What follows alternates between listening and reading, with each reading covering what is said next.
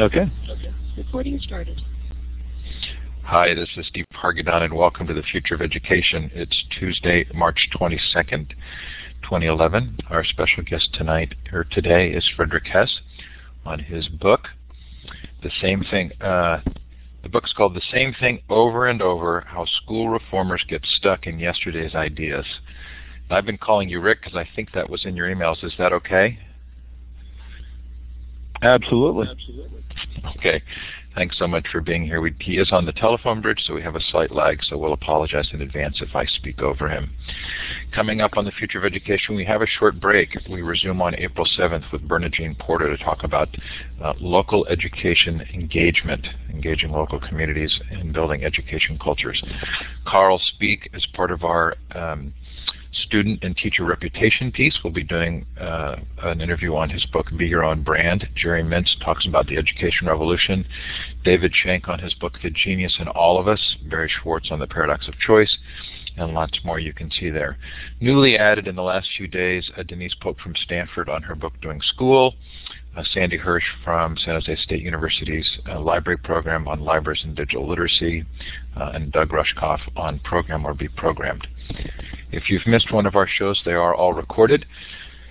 Yesterday's interview with Bill Mathis on school reform, a really nice match to this interview today, is up at futureofeducation.com, the full Illuminate recording and the MP3. Mitch Resnick from MIT Media Lab, Don Smith-Meyer from Sophia.org, Kevin Kelly on his book, What Technology Wants, John Seeley Brown, lots of great interviews, all recorded and available both in MP3 format and the Illuminate full recordings. If this is your first time in Illuminate, we sure are glad that you're here. You can use the emoticons at the bottom of the participant window to indicate your feelings, smiley face, clapping, confused look, or thumbs down. That icon with the hand and the green up arrow, the larger icon, is how you would raise your hand when we go to Q&A. And you can take the microphone if you think you're going to do that. Go ahead and go up to Tools, Audio, run the Audio Setup Wizard to make sure your microphone is working. I also recommend that everybody go up to View Layouts and switch yourself to the wide layout. It makes it much easier to see the chat. I've now given you permissions to modify the whiteboard. Look to the left of the map for a wand with a red star at the end. Click on that and then click on the map. Lets us know where you're listening in from. You're also welcome to shout out in the chat, maybe the time, temperature. Fair amount of stormy weather around. I know in California here we're preparing for another big set of storms. It looks like Hawaii.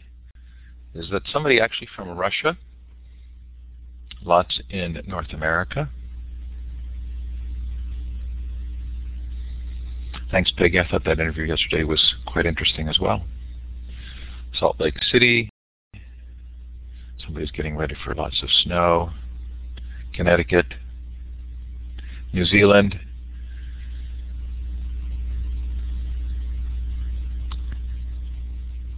Wherever you're listening from, or if you're listening to the recording, we're sure glad to have you with us. Thanks so much for joining us. So, Rick, I don't think I've read a book recently that killed so many sacred cows all in one sitting.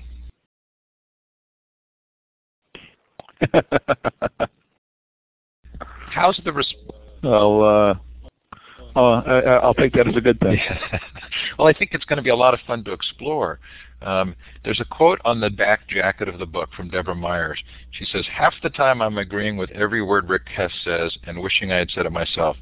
The other half the time I'm provoked, stimulated, and arguing with him. He's got it both all right and all wrong. Read him, argue with him, take him very seriously." How has the response to the book been?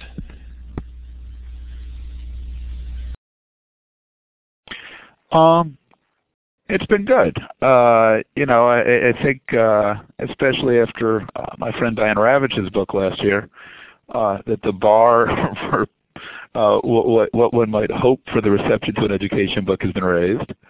And it certainly hasn't been quite the firestorm that Diane ignited.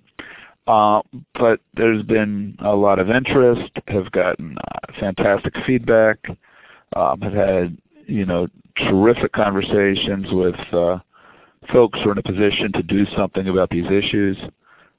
So I feel, I just feel pretty darn good about where we're at. So at one and the same time, it feels as though the education discussion is getting both deeper and shallower. Can you describe kind of why that you think that might be happening?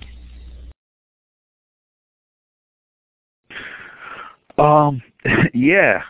I think, one of the things that most heartens me, even though it seems to have to depress so many others, has been the debate about Wisconsin. I think one of the frustrating things for me of the past decade was that the Bush administration made a kind of intellectually incoherent conservative reform the conservative answer to the ideas that were being championed by progressive reformers and the Democrats for education reform, which meant, to my mind, we weren't talking seriously about institutions, about incentives. Instead, we had this kind of casual, often reflexive bipartisanship around a number of pat answers like merit pay and shorter schools that were too often divorced from any serious debate about how do you organize institutions and politics to permit school improvement. So while many people have bemoaned, the nastiness and the vitriol of the debates about Wisconsin's push on collective bargaining, I've been heartened that it feels to me like we're finally talking honestly about what do we understand to be the barriers embedded in statute, in contracts, in the way the states go about the business of schooling. So I think in that sense, we've started to get to a much more visceral, much more serious place. At the same time, I think we're uncomfortable for whatever reason with those kinds of debates, and we tend to turn them into name-calling. We tend to start getting ad hominem. Instead of granting that we can have serious disagreements about important questions, there's a rush to question one another's motives. And so I find myself both heartened and disheartened often at the same time. So one of the benefits of history is the ability to see oftentimes that things aren't new. And I think that's one of the great strengths of the book, is that you're kind of helping us to see that a lot of these conversations have taken place before. I also think that part of the purpose of the book, or the message as a reader that I got, was sometimes things aren't the way they are for the reasons that we think they are. Is that a fair assessment? Yeah, I think that's correct. It's also the case that things that exist once made reasonable sense, that there was no conspiracy involved. When we look at teacher tenure or step-and lane pay scales or school district configuration or school boards, our language can seem black and white. We can start talking about, essentially about villains. And I think, the nice thing about historic perspective is it allows us to understand why something was done, to think about whether it still makes sense, and to understand how larger changes in the world might imply the value of changing the way we do schooling, without any of this needing to imply that anybody is a villain or anybody is a superhero. Is there a degree to which the fact that the debate is happening at such a national, federal level with such involvement of the federal government makes this any different?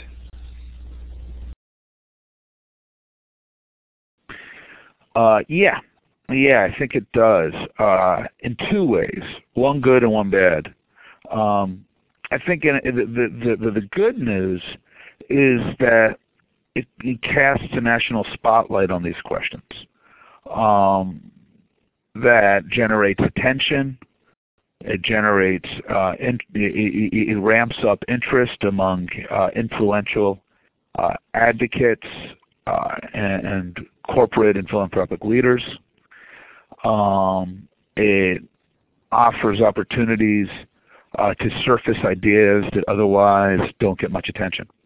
The downside is that it reinforces the notion that there is a solution, that there's a national solution to our educational challenges. And I worry that that leads us to start talking about what kinds of programs, what kinds of evaluation systems or pay systems can we superimpose on 100,000 schools serving 52 million kids. And I think there's sensible principles that apply across the board. And I think their value of transparent information exists, and that there's a valuable national role. But I think the responses need to be sensible to the fact that children have enormously different needs, that labor markets across the country look very different, that school systems are dealing with a variety of challenges, and I worry that the mindset that we're going to fix these things from Washington takes us away from heterodox solutions and drives us towards one-size-fits-all solutions. Well, I want to give you a chance to kind of describe the way that you constructed the book. And I think what is sort of an unabashed willingness at the beginning to kind of give your sense of perspective of where you think they're going, and this idea that there doesn't have to be just one solution. So would you talk a little bit about how you've organized the book to approach the topic? Sure. This book for me, I think, really sprouted from my frustration with the debates and the fact that I often find myself wanting to agree with neither side in so many of our big debates. For me, a great illustrative issue is teacher pay. That the reason that we have step and lane pay scales is because there were massive and intentional gender inequities a century ago. That had been part and parcel of 19th century common schooling. Addressing those made good sense. It strikes me, though, that the notion that we want to pay all teachers equally, based primarily on seniority and course completion, doesn't make a lot of sense. It seems intuitive to me that some teachers are better than others, that some are good at really important and valuable elements of the job, and that we ought to design schools to take advantage of those skills, and we ought to compensate accordingly. So I grow enormously frustrated with my friends who suggest that paying teachers differently is problematic. On the other hand, my friends who promote merit pay seem wedded to this notion that we're going to prove somehow that merit pay works, and that what it means to work is that we're going to pay teachers based on movement and value-added test scores, and if they move those test scores enough, they're going to get bonuses. This, to me, has nothing to do with attracting new talent to the profession, with figuring out how to recognize extraordinary skills, or with rethinking how we arrange staffing and schooling to take advantage of the skills we have. Yet, what happens is these are the lines in the sand. You're for merit pay or you're against it. So the premise of the book is that actually, if you recognize that our existing kind of lockstep pay systems were a perfectly sensible response to inequities that existed a century ago, and that they worked just fine through about the 1960s, when we had a captive labor force of women college graduates who had few other viable alternatives, then you recognize that perhaps this is not a moral crusade issue, but hopefully a more pragmatic conversation about how do we start to rethink pay given the challenges of attracting and making the best possible use of terrific educators, and how do we attract those educators, and how do we retain the most important ones. And that, to my mind, starts to offer us just a much more interesting and promising avenue for talking about real problem solving. So you look not only at the history of American education, but you put it within the context of a longer view about discussions of teaching and learning. And then you sort of come to this place of, are we not capable of actually kind of rethinking based on what we really want? And then my question for you is, so that rethinking of what we want, at what level do you imagine that happening? What would be sort of the ideal way for this discussion and then changes to take place?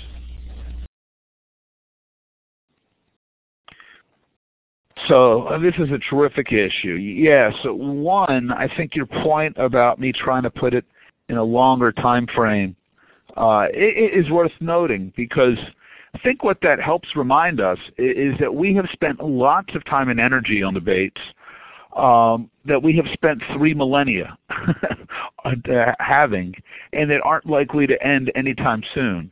The debates about constructivist education versus core knowledge. These are debates that would have been familiar to the Greeks.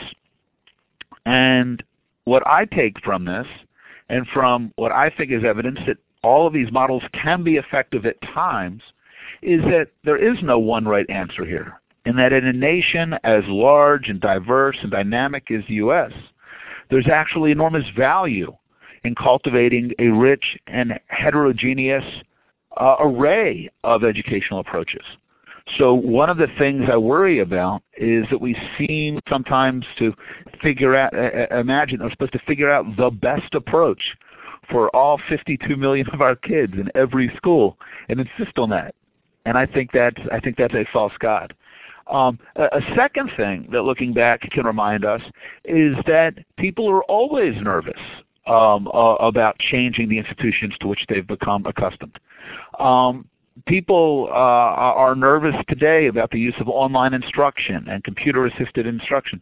And they say, it's not about technology, it's about teachers.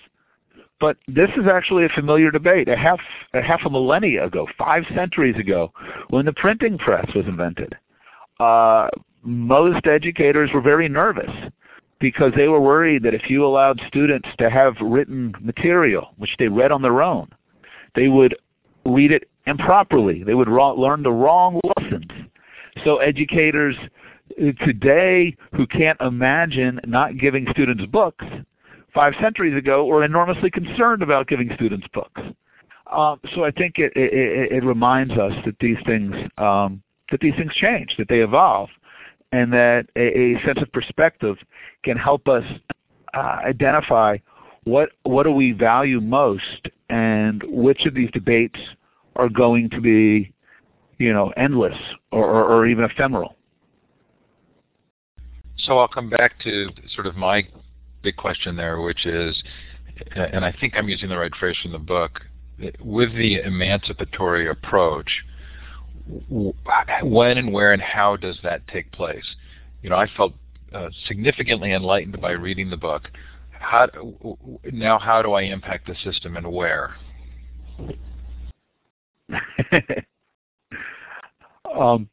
So this is a terrific question, and partly, I think.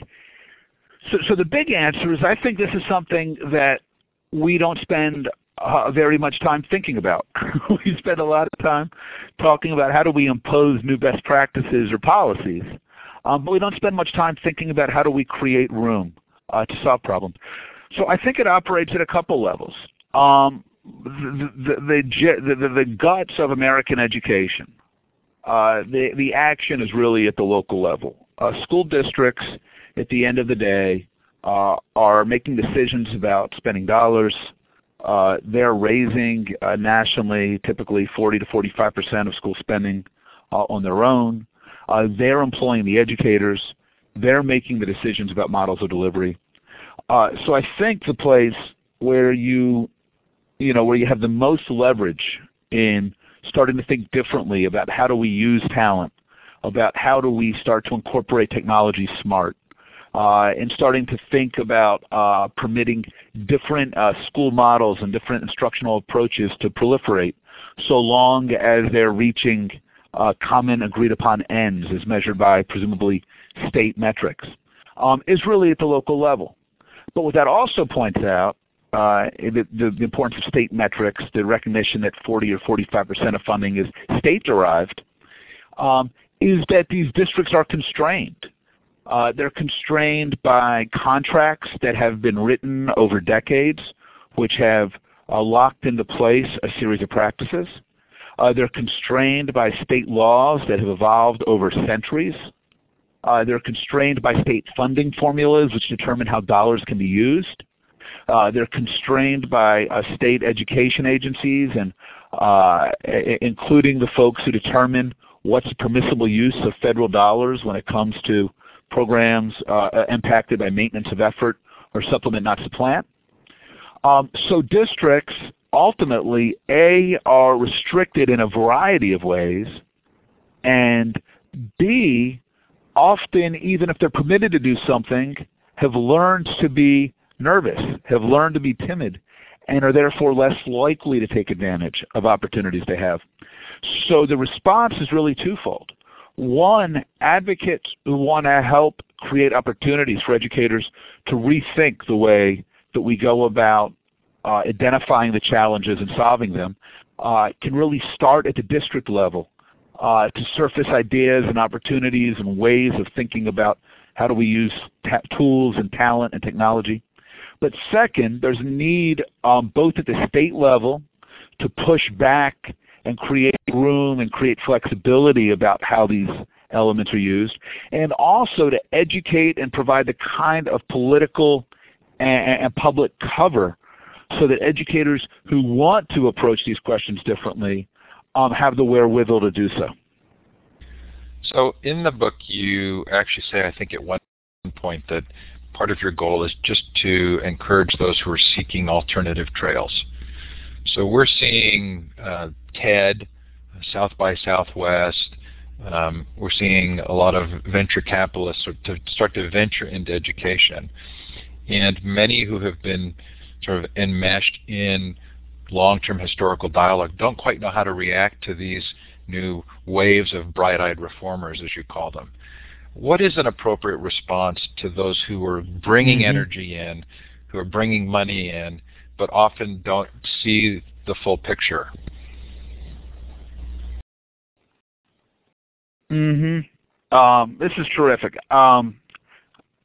It's a terrific question. I think, unfortunately, we've often responded, or I think educators have often responded defensively. There's a sense that, hey, we know what's going on here. These guys are outsiders. They're bringing their business jargon. They need to respect that we know what we're doing. I think that's a destructive mindset. I think that sends the message to these folks who are coming in that they're really not welcome, and it suggests that they need to storm the barricades to have an impact. And quite frankly, I think it's not a justified defensiveness because public education, as we constantly remind ourselves, is a public enterprise. We're spending tax dollars. Educators, public educators work for state municipal government. They're serving the public students.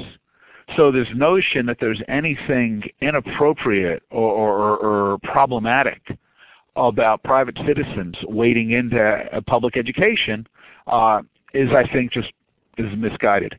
That said, I think the most productive way for educators to respond to these folks is by welcoming them, but by welcoming them in a way which is hard-headed, which is neither defensive nor accusatory, but which says, hey, here's how we understand the challenges.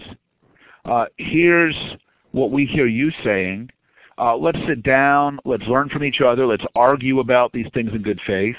And let's not assume either that you're going to provide what we think we need, but that we are going to find areas where we can agree and we're going to work together. Conversely, I think it's important that those folks coming in from outside, the venture philanthropists, corporate leaders, that they earn their bones, that they come in, that they spend time getting not just a high-level feel, not hearing a couple of exciting speeches, but talking to educators.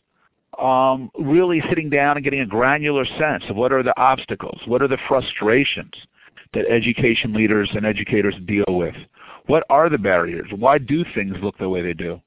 And I think at that point, these external change agents would find themselves in a position to where they would meet less resistance from folks in the system. I wish you could see the chat, because everything that we're talking about is producing large volume of chat. Peggy makes the point that it's hard not to respond defensively sometimes when there's so much teacher bashing and not feeling respected. Yeah, and this is something where I think reasonable people disagree. I wrote something about this for the New York Times a couple of weeks ago and got a lot of angry mail. I actually don't think there's a lot of teacher bashing out there. When you look, it's important to remember that teaching, for mostly for the worse, has never been a high prestige occupation in the U.S. Normal schools were launched just about 2 centuries ago because when we decided to feminize a previously male teaching profession, there was a notion that women didn't know how to interact with other people's children outside the home. Hence the creation of the first normal schools to teach women the norms of engaging with other people's children, which of course are the forebears of today's teacher colleges. What I see in today's debates, and again, folks tuning in are free to disagree, but what I see is a lot of pretty stark, honest criticism, much of it from me, of how we currently pay teachers, of the benefit systems that are in place, of how tenure operates, of the results that we are seeing from our schools. I honestly don't see this vilification of teachers that folks talk about. In fact, what I see is the syrupy kind of head bobbing where people are critical of these things but quickly go out of their way to then talk about how much they like and respect individual teachers. Much the same kind of criticism, I think, that you see of the American military post-Vietnam, where even those who were most critical of the Bush administration invading Iraq, say, were always very careful to say, well, we think it's a horrible decision, but we support the troops. So, and so if teachers feel they're being attacked, that's, they feel that way, but that's not how it looks to me. And if teachers feel that an attack on existing pay scales or tenure policies or benefits is tantamount to an attack on teachers, then I just have to respectfully disagree. So it will be fun to go to the Q&A on this one, because I think there's some good nuanced conversation in the chat. I wrote down a list of sort of core ideas from the book that really struck me, and we're not going to get to all of them. But one is that there's a definite theme through the book of seeing diversity as a great strength. Do you want to elaborate on that a little? Sure. When we talk about international models of education reform, if we think about Michael Barber's work and his McKinsey analyses, there's a tendency to suggest that the U.S. should become more like certain nations, Singapore, Finland, what have you. These tend to be relatively small, quite homogeneous nations, which seem to be doing quite well by their students with a highly centralized national approach to schooling. And for many, I think, who approach education, this has led to the notion that, we need to make the U.S. more like these guys. And what worries me is in this kind of best practice groupthink is the notion that there is one way to solve problems in this world. And I think that's rarely the case. I think great problem solving in a classroom, in a work environment, in a nation is all about figuring out what somebody does well, what an organization does well, what a nation does well, and then how do you apply those strengths to problem solve. And I think the notion of the U.S. Imposing a Singaporean or a Finnish kind of solution is unlikely to work the way it's intended. Our constitutional structure doesn't work that way. We're an enormously heterogeneous nation. Our strength has never been our groupthink cooperation, but instead the entrepreneurial dynamism that has characterized America since its founding.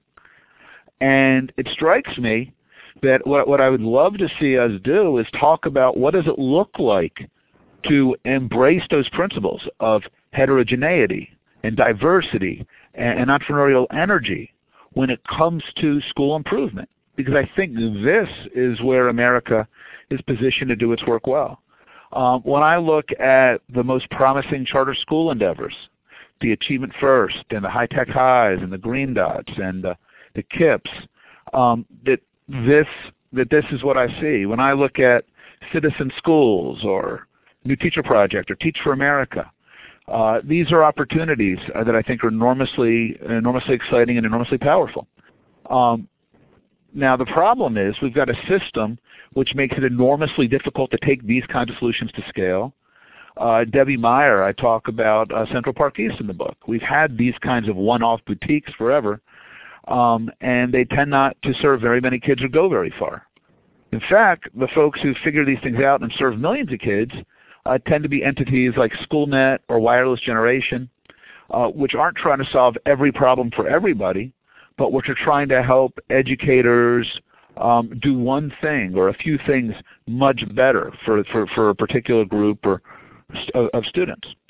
And so, really, one of the things I'm pushing us to think about is rather than engage in these casual nods towards, gosh, what would it take to be more like some of these other, tiny single state-sized international competitors, how do we start thinking about how do you build systems of funding and accountability and opportunity that are going to really leverage America's strengths to serve our students? Again, I know we're not going to get to it all, but we'll go to Q&A in just a couple of minutes. But before we do so, would you talk a little bit about what you mean by unbundling the schoolhouse? Sure. The way I talk about it in the book is I suggest that we've historically talked about what I call whole school solutions. Is that if you figure out how to do 8th grade algebra well, we say that's swell. We have two remedies, two ways for you to contribute. Either you can go do flyby professional development to school districts and help try to teach their 8th grade teachers how to use your model. And this is unsurprisingly given us decades of research showing that programs that are done well in one place hardly ever scale. And I find that unsurprising because we know that things that are done well aren't rarely just about the idea. It's about the people are committed to it, they're deeply trained in it, they're expert in it, they own it. And that's hardly ever the way that schools and school districts go about trying to emulate best practices. But the whole school presumption is that the school is going to remain intact, and we're going to try to bring in people to help them do something better, and it rarely sticks. The other version of the whole school solution is in the charter school space, is if you figure out how to do 8th grade algebra, we say, terrific. Go start a charter school to do it. Go spend the next 2 years of your life writing a charter application, getting a facility, recruiting a faculty, doing everything that we have no reason to believe you're any good at, so that you can then do, as part of that middle school, the one thing where you actually know how to do well. To my mind, this is a lot like every time a medical device innovator created a better stent valve, that we told them, hey, go start a hospital and use it. A more sensible solution, in my mind, is to embrace the notion that people usually don't do everything better. When people are lucky, when people are focused, they usually figure out how to do one thing better. They figure out how to solve one problem. So one way to think about unbundling is we're getting away from saying, all right, in order to make progress, we've got to figure out how to do better schools, which becomes an enormous, hugely problematic challenge, and instead say, how do we let people solve 1% of this? How do we let somebody deliver online tutoring in chemistry much more effectively? How do we figure out how to get non-English language speaking parents engaged much more effectively? And are there ways to create particular roles at a school that are going to have a massively impactful role and have a massive impact? And can we have a special organization that is going to hire and train teachers for that particular niche? How do we think about what it takes to actually get students who are lagging dramatically in literacy in grades 3 and 4, and can we figure out, can somebody come up with a model which is going to serve those kids, and can we figure out how to let them do that model for those student populations instead of just doing some fly-by professional development of the grade 3 and 4 teachers? So unbundling is really just about shifting our perspective from thinking always in terms of how do we make the school writ large better, and how do we start thinking about all the different elements that go into schooling and instruction and support, and figuring out how to let people do one piece of that much better, and then how do we weave that back in? Okay, so I want to move us to Q&A. I have a couple of questions prepared in the absence of any. If I've missed a question that you've put in the chat, please put it in again. There's been so much chat that I'm quite certain I have missed a question. Your other alternative is to use the icon at the bottom of the participant window to hand with the green up arrow where you can ask a question using the microphone.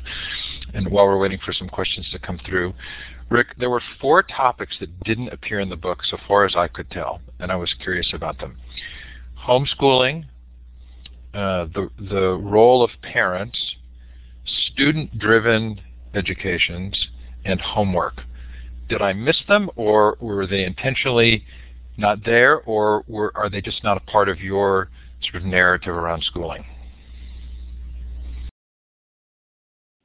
That's a fantastic question. And there's, in one sense, it's really a book about how we think about schooling. So there's a lot of stuff that didn't get nearly as much attention as some readers, would have liked. Special education, some readers would have liked to see me deal with much more extensively than I did. I think you've flagged these pretty much properly. I think what's distinctive about them is that I'm trying to offer a narrative about how do we think about the institution of schooling and what that institution can accomplish. And when I think about that, the question of homeschooling is obviously, I think, part of the tapestry. I'm talking about us being less wedded to the box that we call school and much more in tuned to the function of schooling and how do we enable and support that wherever it happens. So that obviously overlaps with homeschoolers, but I'm interested in the schooling project itself. When it comes to parents, I think I touch at a couple of places about how thinking differently about school design can make it easier or harder to engage parental support. But again, you're exactly right. This is really about what goes on in the business of that school and how does schools come to look like they do. Same is true of homework. Homework is, again, deeply linked to what happens with schooling, but again, it is something that really happens outside of the conventional school day. And I'm trying to help readers think differently about why the school day looks like it does, why the boundaries are where they are.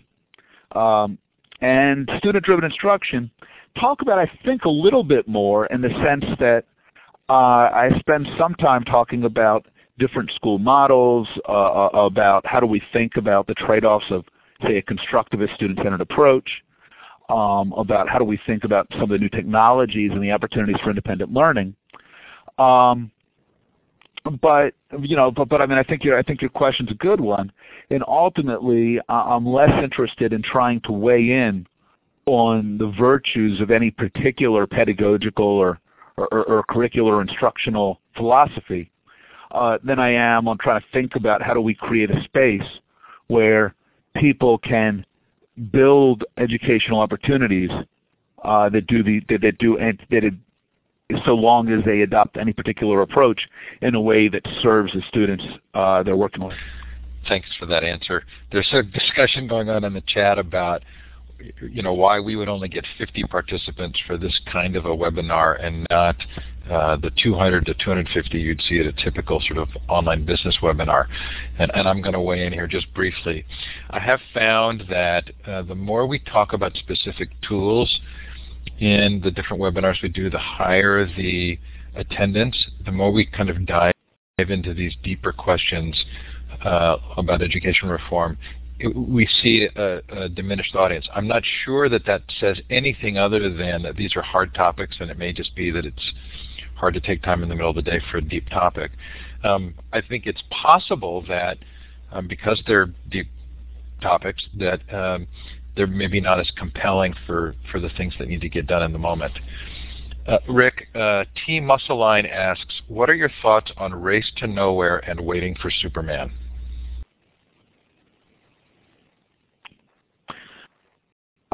Sure. I've been publicly, I've said some pretty tough things about Waiting for Superman.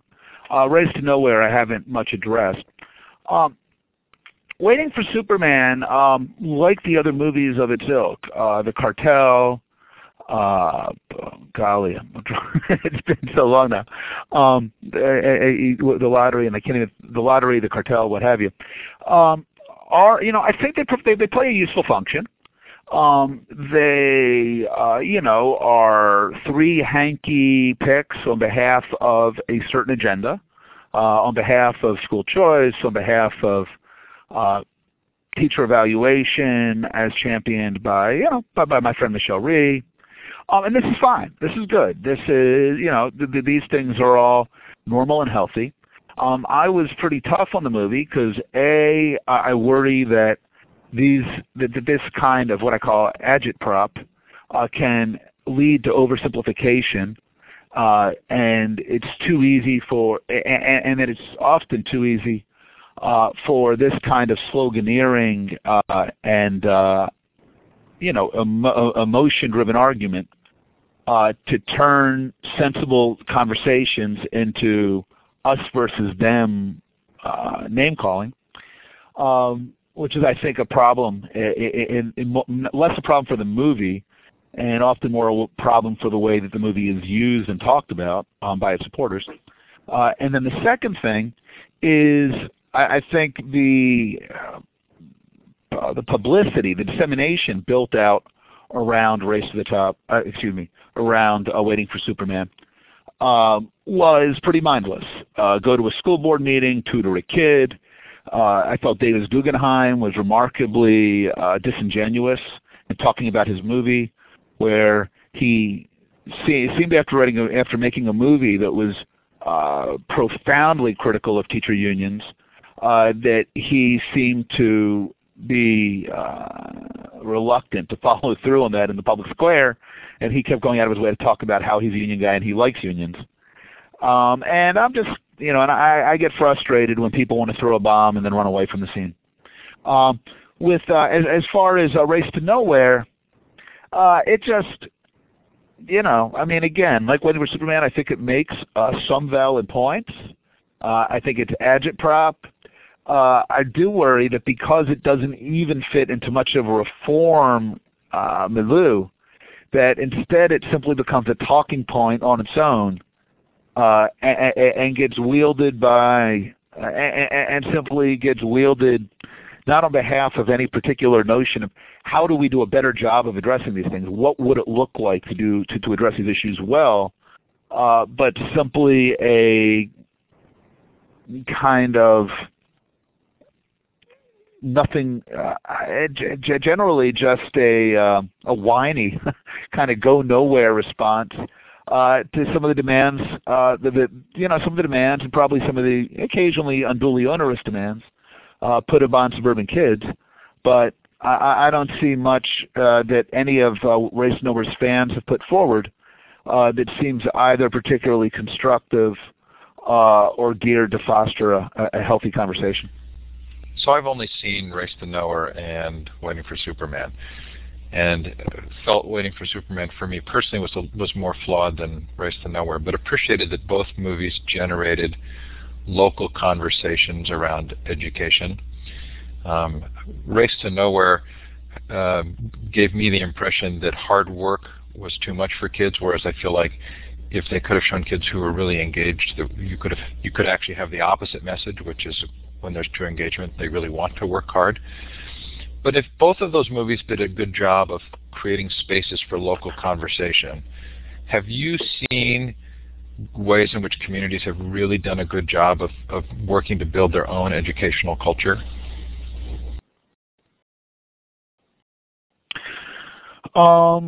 Yeah. I mean, I think part of the trick here is that it's something of a collective action problem. Parents who are deeply concerned about their kids' education, the most straightforward, most manageable response is to move somewhere where the school's good and then plug into a pre-existing parent organization. When we're talking about really building social capital, building networks to drive school improvement, we're generally talking about asking people to do stuff that's only going to have, at best, very indirect, very long-term benefit for their own child. We're asking them to do it because it's the right thing to do. And the reality is that that's just, I'm enough of a cynic, I guess, that I don't think that's a very viable strategy for getting mass engagement over a long haul in almost any area. So I think the places that we've seen this done best in education are places where it's not spontaneously getting a lot of folks together, trying to keep them engaged year in, year out, but where there are some organizers, where there's some entities, where there's some folks who drive this conversation.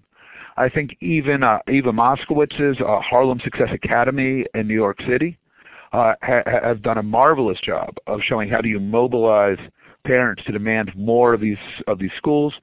It helps, of course, in Eva's case, these are charter schools with remarkable performance, because she then has loads of parents in Harlem who are on wait lists, and these parents, they have something very concrete and personal to ask for, which is they want more of these schools so that they can get their kids into them. That creates something of a potent force. We've seen that with Ben Austin's Parent Revolution out in California, particularly in LA, where by organizing parents around a particular agenda, say using the parental trigger to overhaul a school, that they have managed to make the otherwise amorphous issue of school reform much more concrete and immediate.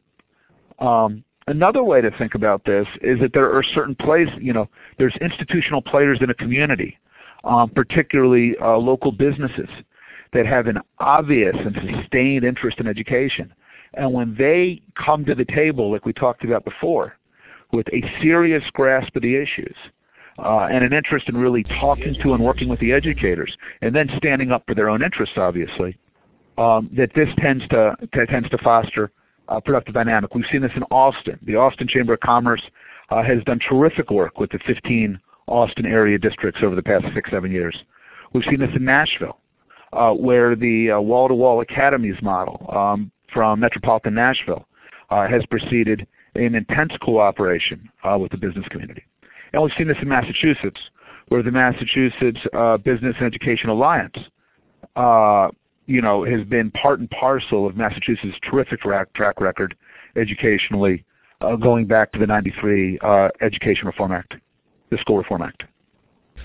So we've just got a few minutes left. If you have a question for Rick and I've missed it in the chat, please flag it. There are long conversations going on in here, and it's hard for me to follow. You can also raise your hand using the hand with the green up arrow to ask a question. So because I run the interview series, I get to ask some of the same questions over and over again. And one of the thoughts that's been occurring to me lately is the degree to which we see democracy as a process, and where we live with imperfect outcomes because we believe there's value in the process.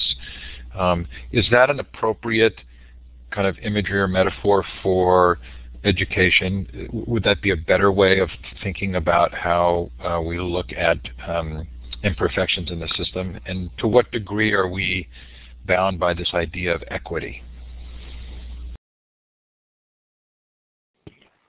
Sure. No, this is terrific. So I think sometimes we conflate two things. If we think about the founders, there's two strands of democratic engagement that run through the American founding.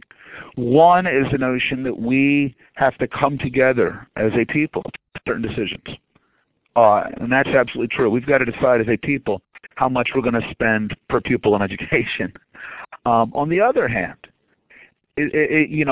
it was the case that, when Horace Mann was leading the Common School movement in Massachusetts a century and a half ago, that in a town you were going to have a school, and it was going to teach what it was going to teach, and you had to have a teacher, and these things, you had to make these decisions that were going to apply to everybody, because the technology of the era was limiting.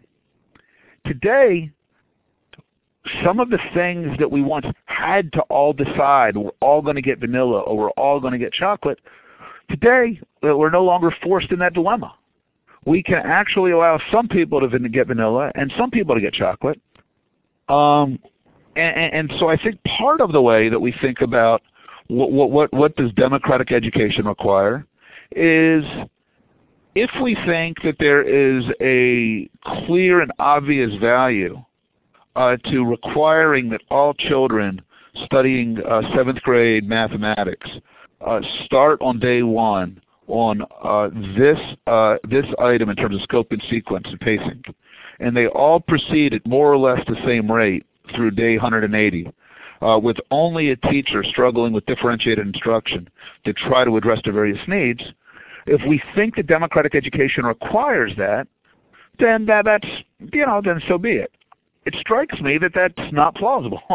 It strikes me that if we have the technology and the capability today, as with New York City's School of One, to use algorithms and new modalities of instruction and online tutoring and computer-assisted instruction, to allow those teachers in that school to vary instruction so that children don't have to sit and be bored when they've already mastered a lesson, so that kids get additional time if they need to, so that we're actually starting to reconfigure the very stuff of schooling around what's going to work for various children.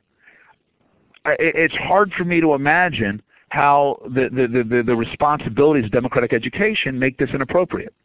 Strikes me that the obligations of public education, of democratic education, are that we provide resources to educate every child, that we as a people determine what constitutes appropriate provision, and that we create agreed upon metrics to ensure that all children are being adequately served. Beyond that, I worry sometimes that we imagine that if schooling is not provided by people who work for the state government, or if schooling isn't proceed in classrooms that we recognize, or if schooling isn't in the old schools with the same old football teams, that somehow this is a violation of democratic education. And that's the point at which folks lose me. So I really appreciate that distinction between sort of the different ways that we use that phrase democracy in and of itself. Again, we're getting a lot of chat here. I'm not seeing a specific question on. I'm seeing a lot of back and forth. Maybe nobody's brave enough to revisit the teacher bashing piece, but I think we have time for one more question. I'm going to read you a phrase from the book, Rick, that I thought was fascinating to me. The irony of our current debates is that those who ardently champion the state's retention of a tight grip on school operations are also typically among the most hostile to the Rousseauian claim that schools ought to be training Benjamin Rush's Republican machines. Rather, today's proponents of muscular state-operated schools assert the need for schooling that prepares students to be free-thinking, informed, and equipped for life after high school. This is a bit of fancy footwork. Shall we use that as our final statement? Do you want to comment on that? Sure, yeah. I mean, one of the interesting things I argue in the book is that, the founders, the folks at the American founding who worried most about education, especially Benjamin Rush and Thomas Jefferson, were very clear and very unapologetic that they wanted to build out schools to separate, the precious jewels from the rubble, and that a huge central, a key part of the mission of schooling was, in Rush's phrase, to teach children to be Republican machines. Horace Mann, of course, 60 years later, had exactly the same mindset, that the major purpose of common schooling, as Mann saw it, was to take particularly these Irish Catholic heathen and teach them to be more like good American, more like good Protestant Americans, and less like their misguided parents. So the machinery of schooling, as run by the state, was historically intended to very consciously shape students in a way that was thought to make them good Americans. It makes a certain sense that the state has to run those schools, has to be very prescriptive about which Bible will be read, about what's going to be learned, if that's your objective. What's fascinating to me today is that the people, like my good friend Diane Ravitch, who are most eager to defend the primacy of these familiar institutions, these schools with a particular curriculum and particular priorities, those folks at ed schools who are deeply entrenched in this also are the first to say, my God, of course we don't want to teach children to be xenophobic. Of course we don't want them to be simple-minded patriots. Of course we don't want to teach them one way of thinking. Our agenda is to teach them to be accepting of diversity, to celebrate it. Well, I got to tell you, if you're comfortable with diversity, if you want to celebrate diversity, then it's not clear to me that you need one system of state-run schooling that's championing one agreed-upon curricula and marching kids through it in one particular way. An easy way to promote diversity is to celebrate and accept diversity and how we go about providing and organizing and delivering instruction and schooling. And so for me, if we're comfortable with that, it opens huge opportunities for educators and folks in the education space to think creatively and differently about how we tackle our challenges. So that did end up being a great way to finish the interview.